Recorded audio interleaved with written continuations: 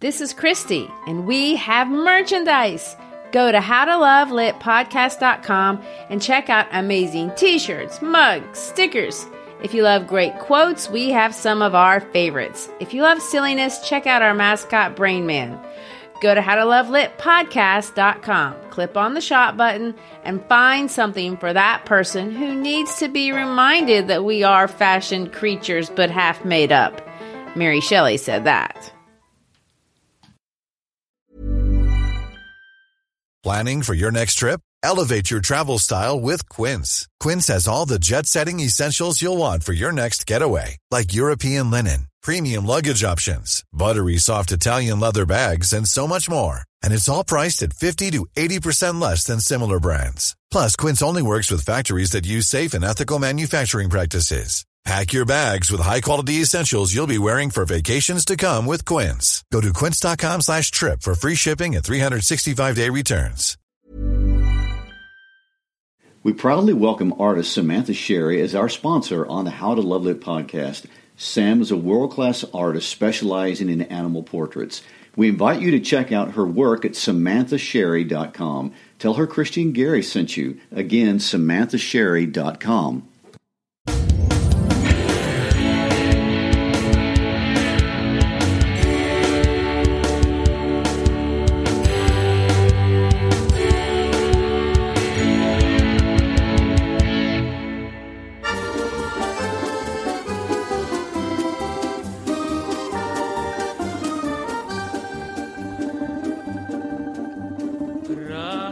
Hi, my name is Christy Shriver. And I'm Gary Shriver, and this is the How to Love Lit podcast. Today we're going to take a very small dip into the vast sea of what has been called the golden age of Russian literature. It's going to be an unusual episode today because we're going to try to tackle a different genre. We've done novels and plays, nonfiction memoirs, political document, and poetry. But today we're going to look at our very first short story. So, Christy, what are we getting into? Yes, stories in general are comprised of certain elements, and for the most part, just like novels, except for the obvious, short stories are the same. They're just shorter. Yeah. They have characters, settings, they develop plots, they use symbols, they have point of view, they reveal attitude. But like novels, all of these independent elements are going to contribute to leading the reader to a specific theme or a universal truth, insight on life, perspective, however you want to define it, which is the point of the story. So stories are not just recounting of events. They have an idea behind them. Short stories are unique in that they have to be extremely concise and focused. It's not just a shorter sequence of events. Lots of times they'll involve an epiphany, some moment of insight, a discovery, of revelation, of something that made a person's life change. They're usually only set in one place, and the plots are not going to be complex. And sometimes the plots are not even important to the story at all. In Chekhov's case, for the majority of his stories, he really focuses a large part of his work on characters. He uses precision of detail, dialogues, inner monologues, sometimes even reversals, and that's when the result of an action is the direct opposite of a character's intentions, to say something, make an observation, or pose a question about who a person is, and vicariously, who are we as people? You will see, because it's exemplified in every short story, and this one too, that he's just not going to say the same old cliched fairy tale type of thing that lots of people were saying in lots of kinds of stories. In fact, I'm not really sure what he's trying to say about people at all. Well, that's interesting because there's, I feel like, a very definite theme to the Russian golden age of literature. And when you read the heavyweights in Russian literature from this time period, there's a couple of trends that seem to occur. Number one of which is these Russian writers they don't write about the heroic. Many stories are about heroically overcoming odds or whatever. Since the earliest literature, the Russians are the anti-heroes. They love to write about emotions. They love to write about internal processes. and they love to write about futile behavior, which I find interesting. So sometimes they're less about storylines and they're a lot more about introspection and looking into the human psyche. And, they took a lot of criticism from the literary critics of the day who didn't like this perspective of so much internal dialogue documenting. So these writers were detailing human behavior as serfdom was dying out in Russia, and Russia was becoming increasingly focused on becoming westernized. So they're in the middle of a huge culture transition when they're writing during this age. Well, the 19th century is definitely the golden age of Russian literature, and there's not very many people, I think even today, who haven't heard of Leo Tolstoy's masterpiece, War and Peace. But you never see the Russian writers being compared to the adventure stories like the Odyssey or the wit and satire of Mark Twain at all. That is interesting too. Yeah, not real heavy on wit and satire, but so like we mentioned, they were criticized for this direction in the writing, and mostly they were criticized because it was heavily philosophic, and it was heavily philosophic on the meaning of life. And that was the contribution and a new thing they were using in their writing during that time period. They were actually kind of borderline nihilistic sometimes on the futility of man. And they will, as a group of writers, heavily influence every renowned writer up to this day. Any writer who has learned to develop a character will give some kind of credit to the Russian writers of the Golden Age. Well, Matthew Arnold, the poet who wrote Dover Beach, which was the first poem we ever analyzed on this podcast, famously said that a work by Tolstoy is not a piece of art, but a piece of life. And of course, Tolstoy is the most famous Russian writer. Then after him, you have Dostoevsky. Of course, they're famous for writing big books that scare everyone. I'd love to one day analyze Anna Karenina for the podcast, because that might be one of my favorites. But Anton Chekhov is different because he's manageable. Yes, we'd have to do 10 episodes to cover Tolstoy or Dostoevsky. Yeah. The first thing I ever heard that he wrote was this play called The Cherry Orchard, and lots of people know that. And he has some plays that are quite famous. But what he is really good at, and what he perfected, and competitively one of the best in the entire world, is writing short stories. And he wrote more than any human being on planet Earth that we know of.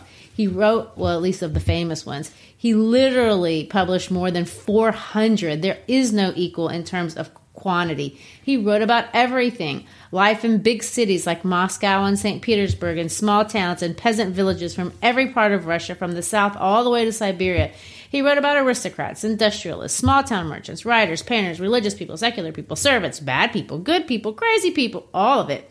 Someone counted, not me, but I read that there are over 8,000 different types of characters in these stories. He wrote, of course, about a huge number of themes, but a lot of it really comes down to the freedom of the individual and what people do with their choices. He hated inauthenticity and really tried to look for what people were actually like, and the circumstances that they created, the circumstances that created them, that defeated them. And in some sense, I find his work quite modern because he seeks to be non-judgmental. There is no moralizing really out of Chekhov. He's not hinting that you should be a certain way, that if one particular viewpoint is the right, correct viewpoint to have. He's basically just saying, this is what people are. ... Do with them what you will. Yeah. Yeah. Well, it's so interesting because he's emerging at the time of several forces. I mean, during this time period, you have Germans developing the field of sociology, and later on, you're going to have Sigmund Freud developing the field of psychology. So he's in the milieu of all this introspective, looking inward, sorting out your motivations and emotions type of environment was going on during that time period. So But let's just drop him into history, okay? He was born on January 29th, 1860, and died in 1904. In terms of what was happening in the United States, that means he was born basically at the beginning of the Civil War, and he's going to die shortly after the turn of the century. But in American terms, this is going to include Reconstruction and industrialization and the Gilded Age and reform movements that will start to begin about this time period. So, but life in Russia was very far away and very different from all the things that were going on in the United States. His life was sadly cut short, and of course, he missed most of the turmoil that would plague Russia, starting with the Russian Revolution just a few years after his death. But getting back to his early years, and something we in the West can in no way understand except through the African American slave experience, is that he did not come from a legacy of freedom. His father actually had to purchase his own freedom from serfdom, which is something that we in the United States can't imagine. We don't have any familiarity with that. Well, we had our own scourge of human bondage, but it's hard for us to imagine how human bondage has plagued every corner of this globe. We certainly don't understand the way the Russians understood it. Almost everyone was a slave, or they were one generation removed. The Romanov dynasty ruled the Russian Empire from 1613 to 1917, and 80% of the people were poor. They were illiterate serfs, and Tsar Alexander II, who ruled Russia during Chekhov's lifetime, tried to make Russia more open and more Western. He relaxed censorship, which of course affected the production of the arts during this time. But in 1861, he freed the serfs and established a parliament he called the Duma, and so now they get their first taste of representative government. The freedom he gave the people did not have the exact desired effect, because instead of making them happy, it made them more discontent, which is what freedom can do for people. There were actually at least 2 attempts on his life, and one time the dissenters actually put dynamite in the dining room in the palace. In 1881, a terrorist group called People's Will killed him by throwing a bomb at his carriage. I guess it's not all that surprising that Alexander III decided enough with freedom, and he ended the Duma experiment. Eventually, all of this led to the events we described in Episode 1 and on to the Russian Revolution. But all of this would have been very impactful to Chekhov and everyone coming out of this very primitive form of existence to a first generation of free, educated people, a first generation of people with a shot at improving their lives. He's in the middle of that.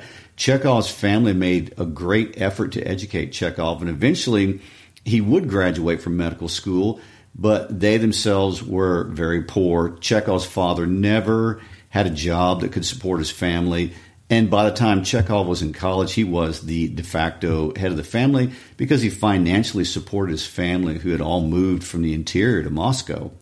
Well, it's interesting that the reason he started writing at all was because he could write these little publications and sell them for money, like at these little magazine shops when he was in school, in order to support his family.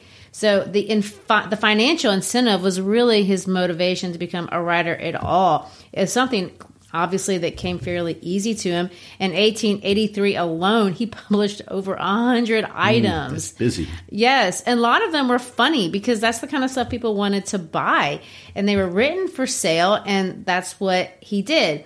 The unintended consequence of all that money grabbing, though, was he got really, really good at his craft, at writing, and especially writing short things. Well, there you go.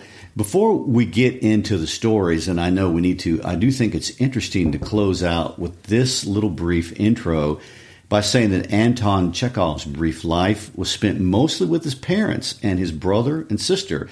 He married only when he was dying. He was a practicing doctor, but his heart must have been big because he almost never charged for his medical services. In fact, it's said he spent as much time treating the sick, his relatives, and the peasantry as he did writing. He did achieve fame in Russia as a writer and enough success to allow him to buy a farm and care for his aging parents. His fame in the West, however, only came years later, and that was mostly after World War I when his stories were published in the West. So, Christy, this is the first set of short stories we've ever done, so tell us what we're looking at or looking for. Okay, before we get into the analysis of these stories, I do want to mention that he wrote in Russian. Now, I know that seems obvious because he's Russian, but sometimes there are different translations, and sometimes the titles are even different. Like the same story could have different English titles depending on where you're looking. We're going to look at one story. I'm not sure that's any better. It's not even his most famous, but it's one that's in a lot of publications, and it's called The Bet. So I don't know if this is the exact best way to analyze the short story, so we're going to try it. But what I want us to do is we're going to read it, and as we go, we're going to take a look at it part by part, and then when we get to the end, we'll kind of look at it as a whole. If you want to listen to it straight through, there are several YouTube videos that do just that, and on a website, we'll give you a link just for convenience sake, so you can go listen to the cultured, edited, properly done version. Okay, so how do we start? Well, this story will start like every other story with the exposition. Now, if you remember Freytag's pyramid or triangle, we talked about it in the Lord of the Flies episodes. If you read those or listened to those, Freytag created this framework of analyzing stories in 1863 because he was trying to illustrate the plots of tragedies. But since then, we've applied this model to every single story ever written, and every person who takes any literature class will know it. So what we learn is the exposition of the story is what we call that part of the story that exposes, that gets it out there before the inciting incident or the first event, the hook that's going to kind of set the story in motion. So this story is so short and it's so not plot-centered. Unusually, almost half of the story is just exposition. So it's just setting it up. What actually happens is quite small.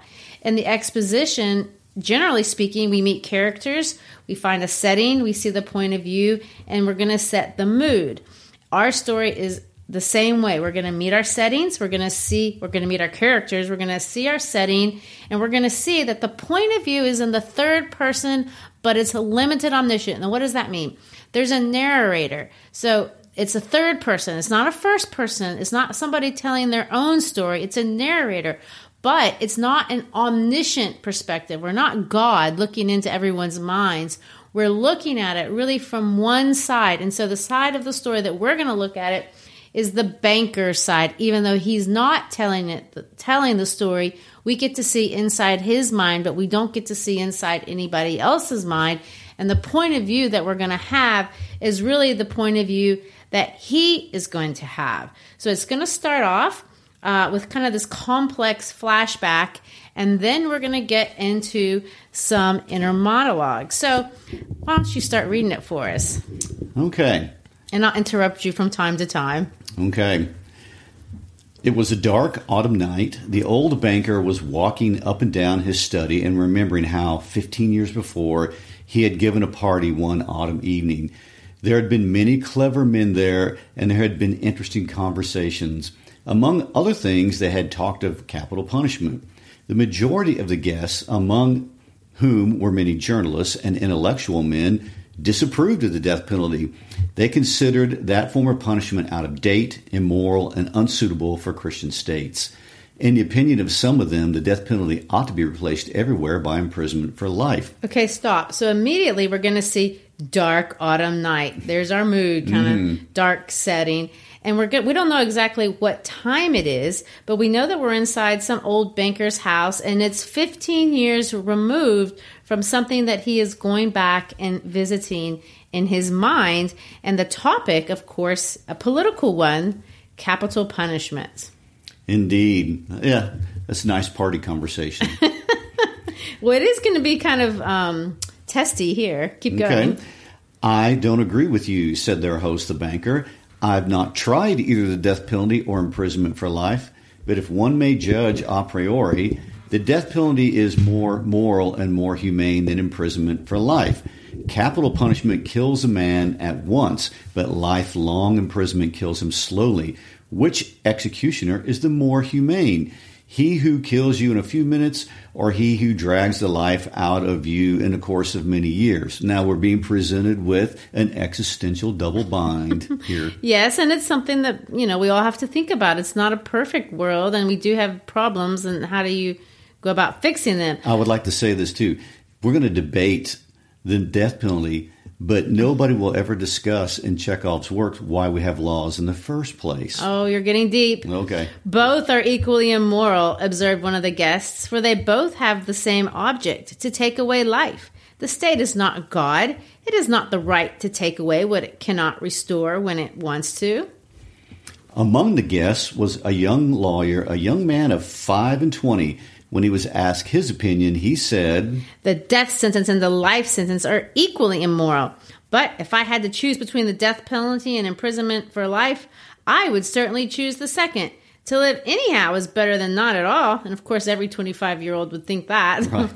So a lively discussion arose. The banker, who was younger and more nervous in those days, was suddenly carried away by excitement. He struck the table with his fist and shouted at the young man, "It's not true. I'll bet you $2 million you wouldn't stay in solitary confinement for 5 years." "If you mean that in earnest," said the young man, "I'll take that bet, but I would stay not 5, but 15 years. Okay, can we take a moment to comment on the ridiculousness of offering to triple the wager against yourself? Well, I think you're supposed to. You're supposed to go, what? And what we have here is what we call indirect characterization. And that's intentional. So what he's doing is he's telling us who these people are, but this is very Chekhov.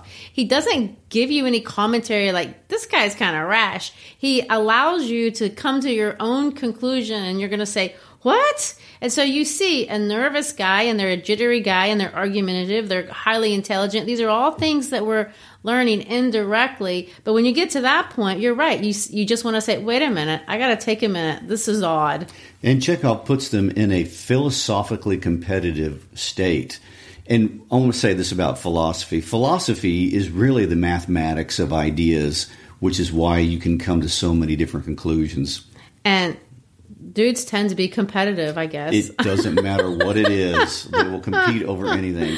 All right. So keep going. 15. Done, cried the banker. Gentlemen, I stake $2 million. Agreed. You stake your millions, and I stake my freedom, said the young man.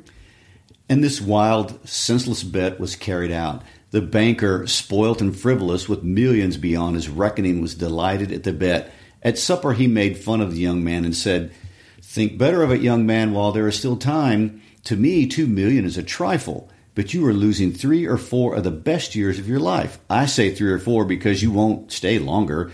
Don't forget either, you unhappy man, that voluntary confinement is a great deal harder to bear than compulsory. The thought that you have the right to step out in liberty at any moment will poison your whole experience in prison. I'm sorry for you."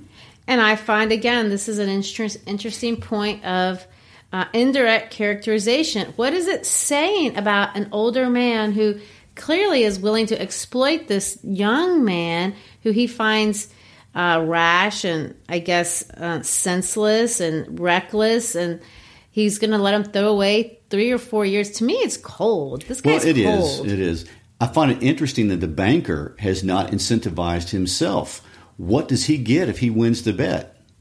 I know. That's what I mean. He's getting some sort of satisfaction of seeing this guy throw away his life. I don't know what it says, but to me, I find it very curious and unexplainable in some sense. Of course, $2 million, I'm sure in 18 or rubles in 1860 or 80, whenever this is quite a lot of money in today's terms, millions, I'm sure. Well, and inadvertently, the wager is really about how much dollar figure value can you put on life.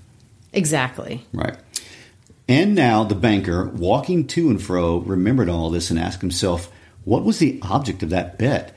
What is the good of that man's losing 15 years of his life and my throwing away $2 million? Can it prove that the death penalty is better or worse than imprisonment for life? No. It was all nonsensical and meaningless. On my part, it was the caprice of a pampered man, and on his part, simple greed for money. And of course, these are good thoughts to have, but now he's thinking them 15 years later. This is the first time this occurred to you. Then he remembered what followed that evening. It was decided that the young man should spend the years of his captivity under the strictest supervision in one of the lodges in the banker's garden. It was agreed that for 15 years he should not be free to cross the threshold of the lodge, to see human beings, to hear the human voice, or to receive letters and newspapers. He was allowed to have a musical instrument and books, and was allowed to write letters and to drink wine and to smoke. By the terms of the agreement, the only relations he could have with the outer world were by a little window made purposefully for that object. He might have anything he wanted, books, music, wine, and so on, in any quantity he desired. By writing an order, he could receive them only through the window. The agreement provided for every detail and every trifle that would make his imprisonment strictly solitary, and bound the young man to stay there exactly 15 years, beginning from 12 o'clock of November 14, 1870, and ending at 12 o'clock November 14, 1885. The slightest attempt on his part to break the conditions, if only 2 minutes before the end, released the banker from the obligation to pay him $2 million. And of course, now we see the exact setting. And remember, setting is not just location, it's time. Because you can have a setting that's set in a place, if it's set 200 years later, that's not the same setting. So we have the time, 1870 to 1885, which is now 1885 because we're finishing the time, and we know where we're at. We're in the shed in the back of the house of this banker dude's house. What do you think of the terms of that, Gary? Clearly, he gets all the food. He can be drunk. He can smoke. He can read whatever he wants. He can play an instrument. Just no humanity. Well, actually, one of the most absolute cruel forms of punishment psychologically is isolation. That's what he has. That's all he has. Which in some respects would be considered even more cruel than the death penalty. But he gets everything else. And so they're really isolating one factor of human existence. Right. And Chekhov is constantly putting us in the game of situational ethics. How would your ethics change when you're presented with certain circumstances? Well, want to read about what he did for the 15 years? Yes. I can imagine. For the first year of his confinement, as far as one could judge from his brief notes, the prisoner suffered severely from loneliness and depression. The sounds of the piano could be heard continually day and night from his lodge. He refused wine and tobacco. Wine, he wrote, excites the desires, and desires are the worst foes of the prisoner. And besides, nothing could be more dreary than drinking good wine and seeing no one. And tobacco spoilt the air of his room. In the first year, the books he sent for were principally of a light character. Novels with a complicated love plot, sensational and fantastic stories, and so on. In the second year, the piano was silent in the lodge, and the prisoner asked only for the classics. In the fifth year, music was audible again, and the prisoner asked for wine. Those who watched him through the windows said that all that year he spent doing nothing but eating and drinking and lying on his bed, frequently yawning and angrily talking to himself. He did not read books. Sometimes at night he would sit down to write. He would spend hours writing, and in the morning tear up all that he had written. More than once he could be heard crying. In the second half of the sixth year, the prisoner began zealously studying languages, philosophy, and history. He threw himself eagerly into these studies, so much so that the banker had enough to do to get him the books he ordered. In the course of 4 years, some 600 volumes were produced at his request. It was during this period that the banker received the following letter from his prisoner. My dear jailer, I write you these lines in 6 languages. Show them to people who know the languages. Let them read them. If they find not one mistake, I implore you to fire a shot in the garden. That shot will show me that my efforts have not been thrown away. The geniuses of all the ages and of all lands speak different languages, but the same flame burns in them all. Oh, if you only knew what unearthly happiness my soul feels now from being able to understand them. The prisoner's desire was fulfilled. The banker ordered 2 shots to be fired in the garden. Then after the 10th year, the prisoner sat immovably at the table and read nothing but the gospel. It seemed strange to the banker that a man who in 4 years had mastered 600 learned volumes should waste nearly a year over one thin book, easy of comprehension. Theology and histories of religion followed the Gospels. I do want to point out that the Gospels, that's a Christian text. That's the New Testament of the Christian Bible. So he got into religion after he had got into languages and all these other things. Before we, finish what he did the last 2 years, I want to hear your thoughts on how you think he progressed. In the last 2 years of his confinement, the prisoner read an immense quantity of books quite indiscriminately. At one time, he was busy with the natural sciences. He would ask for Byron or Shakespeare. There were notes in which he demanded at the same time books on chemistry and a manual of medicine and a novel and some treatise on philosophy or theology. His reading suggested a man swimming in the sea among the wreckage of his ship and trying to save his life by greedily clutching first at one spar and then another. And of course, that's kind of an interesting analogy that he's trying to make there.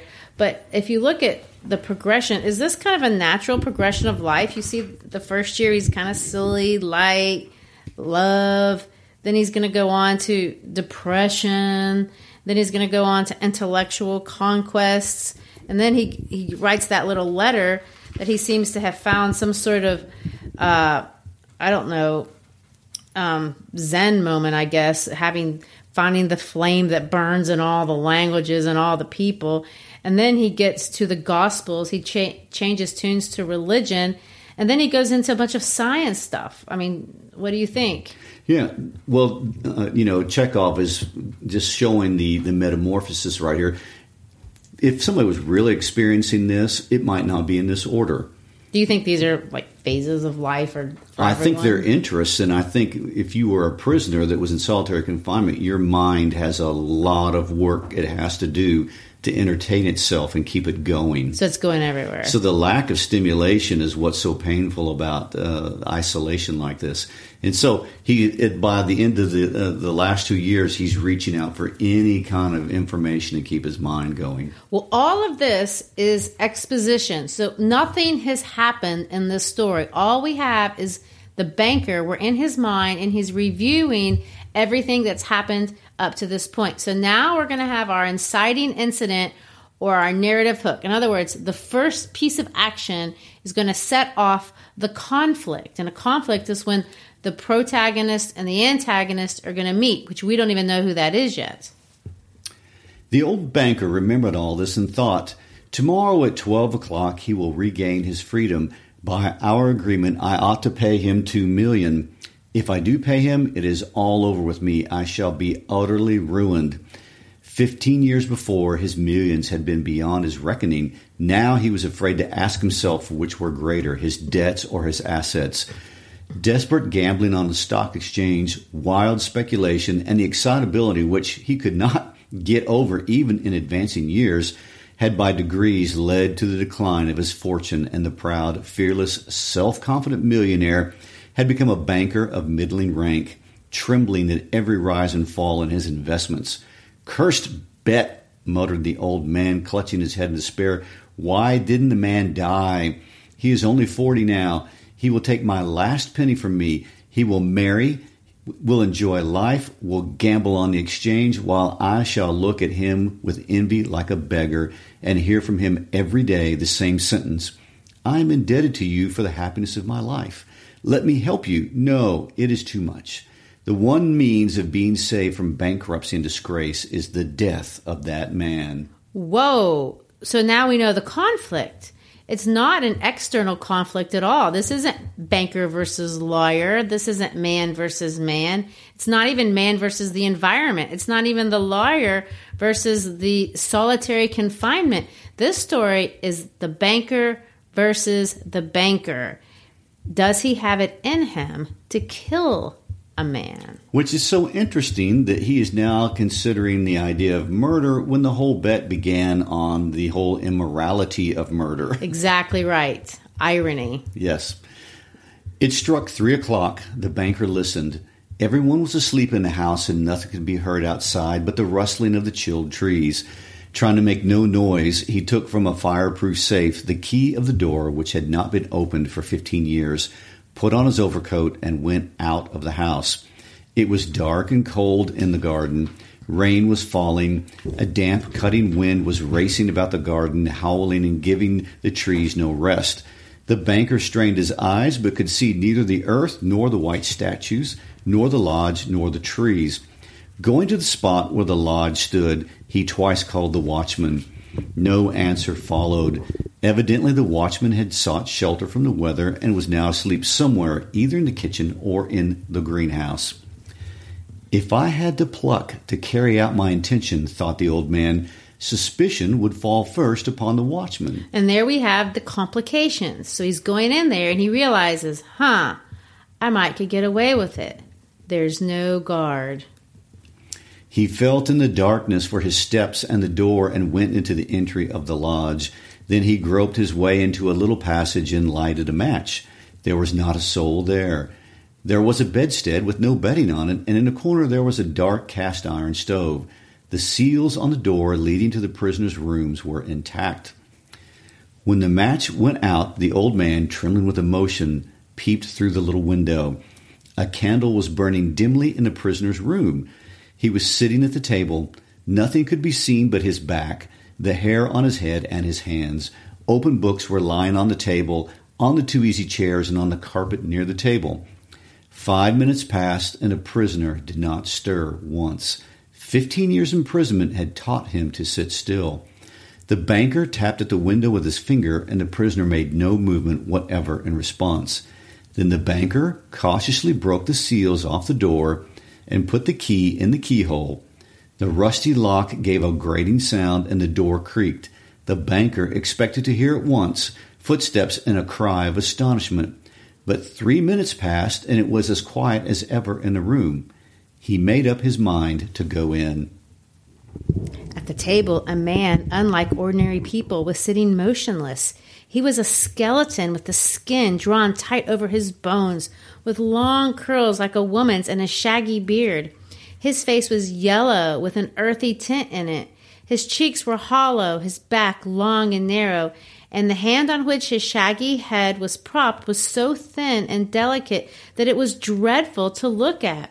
His hair was already streaked with silver, and seeing his emaciated, aged-looking face, no one would have believed that he was only 40.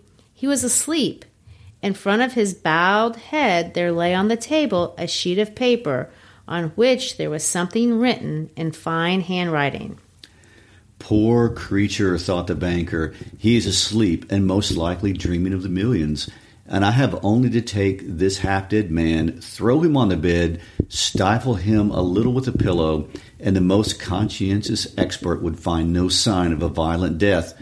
But let us first read what he has written here. All right, I find that paragraph interesting because the way I understand it, he's talking in the first person plural, first read what he has written here. First read, what do you mean? He's decided to kill him. Right, but he's distracted. He's distracted. He looks how weak. No one's going to tell. There's nobody watching. The pillow makes it easy.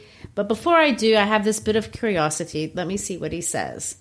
So the banker took the page from the table and read as follows. Tomorrow at 12 o'clock, I regain my freedom and the right to associate with other men. But before I leave this room and see the sunshine, I think it necessary to say a few words to you.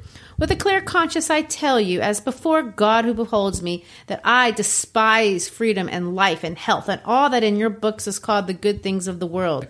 For 15 years, I have been intently studying earthly life. It is true I have not seen the earth or men, but in your books I have drunk fragrant wine, I have sung songs, I have hunted stags and wild boars in the forest, I have loved women, beauties as ethereal as clouds, created by the magic of your poets and geniuses, have visited me at night and have whispered in my ears wonderful tales that have set my brain in a whirl. In your books I have climbed to the peaks of Elburz and Mont Blanc, and from there I have seen the sunrise and have watched it at the evening flood the sky, the ocean, and the mountaintops with the gold and crimson. I have watched from there the lightning flashing over my head and cleaving the storm clouds. I have seen green forests, fields, rivers, lakes, towns. I have heard the singing of the sirens and the strains of the shepherd's pipes. I have touched the wings of comely devils who flew down to converse with me of God. In your books, I have flung myself into the bottomless pit, performed miracles, slain, burned towns, preached new religions, conquered whole kingdoms. Your books have given me wisdom. All that the unresting thought of man has created in the ages is compressed into a small compass in my brain. I know that I am wiser than all of you, and I despise your books. I despise wisdom and the blessings of this world. It is all worthless, fleeting, illusory, and deceptive, like a mirage. You may be proud, wise, and fine, but death will wipe you off the face of the earth as though you were no more than mice burrowing under the floor. And your posterity, your history, your immortal geniuses will burn or freeze together with the earthly globe. You have lost your reason and taken the wrong path. You have taken lies for truth and hideousness for beauty. You would marvel if, owing to strange events of some sort, frogs and lizards suddenly grew on apple and orange trees instead of fruit, or if roses began to smell like a sweating horse. So I marvel at you, who exchange heaven for earth. I don't want to understand you. To prove to you in action how I despise all that you live by, I renounce the 2 million of which I once dreamed as of paradise, and which now I despise. To deprive myself of the right to the money, I shall go out from here 5 minutes before the time fixed, and so break the compact. I think some translations may say 5 hours. I don't know. Okay. When the banker had read this, he laid the page on the table, kissed the strange man on the head, and went out of the lodge weeping. At no other time, even when he had lost heavily on the stock exchange, had he felt so great a contempt for himself. When he got home, he lay on his bed, but his tears and emotions kept him for hours from sleeping. The next morning, the watchmen ran in with pale faces and told him they had seen the man who lived in the lodge climb out of the window into the garden, go to the gate, and disappear. The banker went at once with the servants to the lodge and made sure of the flight of his prisoner. To avoid arousing unnecessary talk, he took from the table the writing in which the millions were renounced and, when he got home, locked it up in the fireproof safe. The end. So just from an analytical point of view, the climax is when he reads the letter and decides not to kill him. And then the rest is what happens after, which is nothing. The guy goes home and he cries. And he cries because he has contempt for himself. And then the young man, who's not young anymore, runs away. What are we supposed to gather from this? What's he saying about life or people, really? Well, it's interesting, though. One of the lines that stands out is where the young man says, "So I marvel at you who exchange heaven for earth." In his isolation, he had become part of heaven, or he feels like he had seen into heaven, or he had become part of a larger consciousness in his isolation, so much so that he despised the earth and the money that the banker clung to. And yet he was willing to fulfill the whole 15 years to say, beat you, and he wanted to win. Right. This was a game, and all that learning, all that so-called philosophy I don't see him changing. He's just as rash at the end as he was at the beginning. He didn't reduce his competitiveness, and you would think 15 years alone would make you less competitive. He talks and he talks and he talks, and he says all these theological and philosophical things, but is it true? I know he thinks it's true, but is Chekhov saying that it is or isn't? I don't know. He doesn't make a comment. He just makes you infer, and that's Chekhov's craziness. He lets you fill in the blanks. He is leaving it open-ended. After all, like we said earlier, this is a book on situational ethics, and it's almost like what we call the thematic apperception test. A thematic apperception test is when we show you a picture, and it's an innocuous picture of people having a conversation, and you're asked to interpret what's going on. As you interpret what's in the picture, you're really revealing your own biases and your inner processes. And so Chekhov is doing the same thing. He's letting you reveal your biases about the situation you were placed in when you read the book. Well, and I do think the more interesting character, I don't think the lawyer is the main character. I think the banker is. And the banker has contempt. He realizes he's a horrible person, and that's all he is. I mean, and he cries about it. There's nothing that he does to change it. In fact, he makes sure that people covers up. Yes, he keeps the letter and locks it up, and almost he assumes this identity and makes peace with it maybe at the end. And maybe people are like that. I guess that's what Chekhov is observing. And it's a dark way of looking at the world, that's for sure. Neither one of these guys are good. It is cynical in that regard. Chekhov would have let some people go through a resolution of their angst about who they are. That does not happen in this story. Well, the unanswered question that I don't want to talk about, but I think we should ask is, to what degree is Chekhov right? Is this who we are? I think that's an excellent discussion to be had to people who are listening. All right. Are we going to call it? Let's wrap it up. Thanks for being with us today in our new special short story supplement edition. Tell your friends to pick us up and listen to us on their podcast. We'd always enjoy new friends join us. And check us out on our webpage at howtolovelitpodcast.com. Follow us on Instagram and Facebook. We'd like to keep up with you and find out what's going on. Thanks for being with us. Peace out.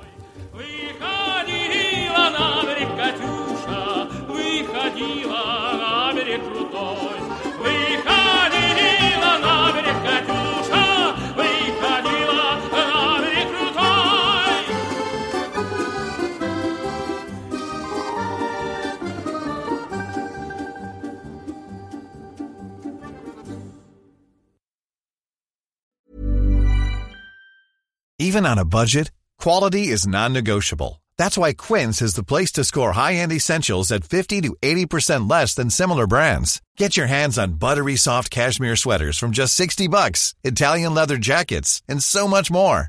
And the best part about Quince, they exclusively partner with factories committed to safe, ethical, and responsible manufacturing. Elevate your style without the elevated price tag with Quince. Go to quince.com/upgrade for free shipping and 365-day returns.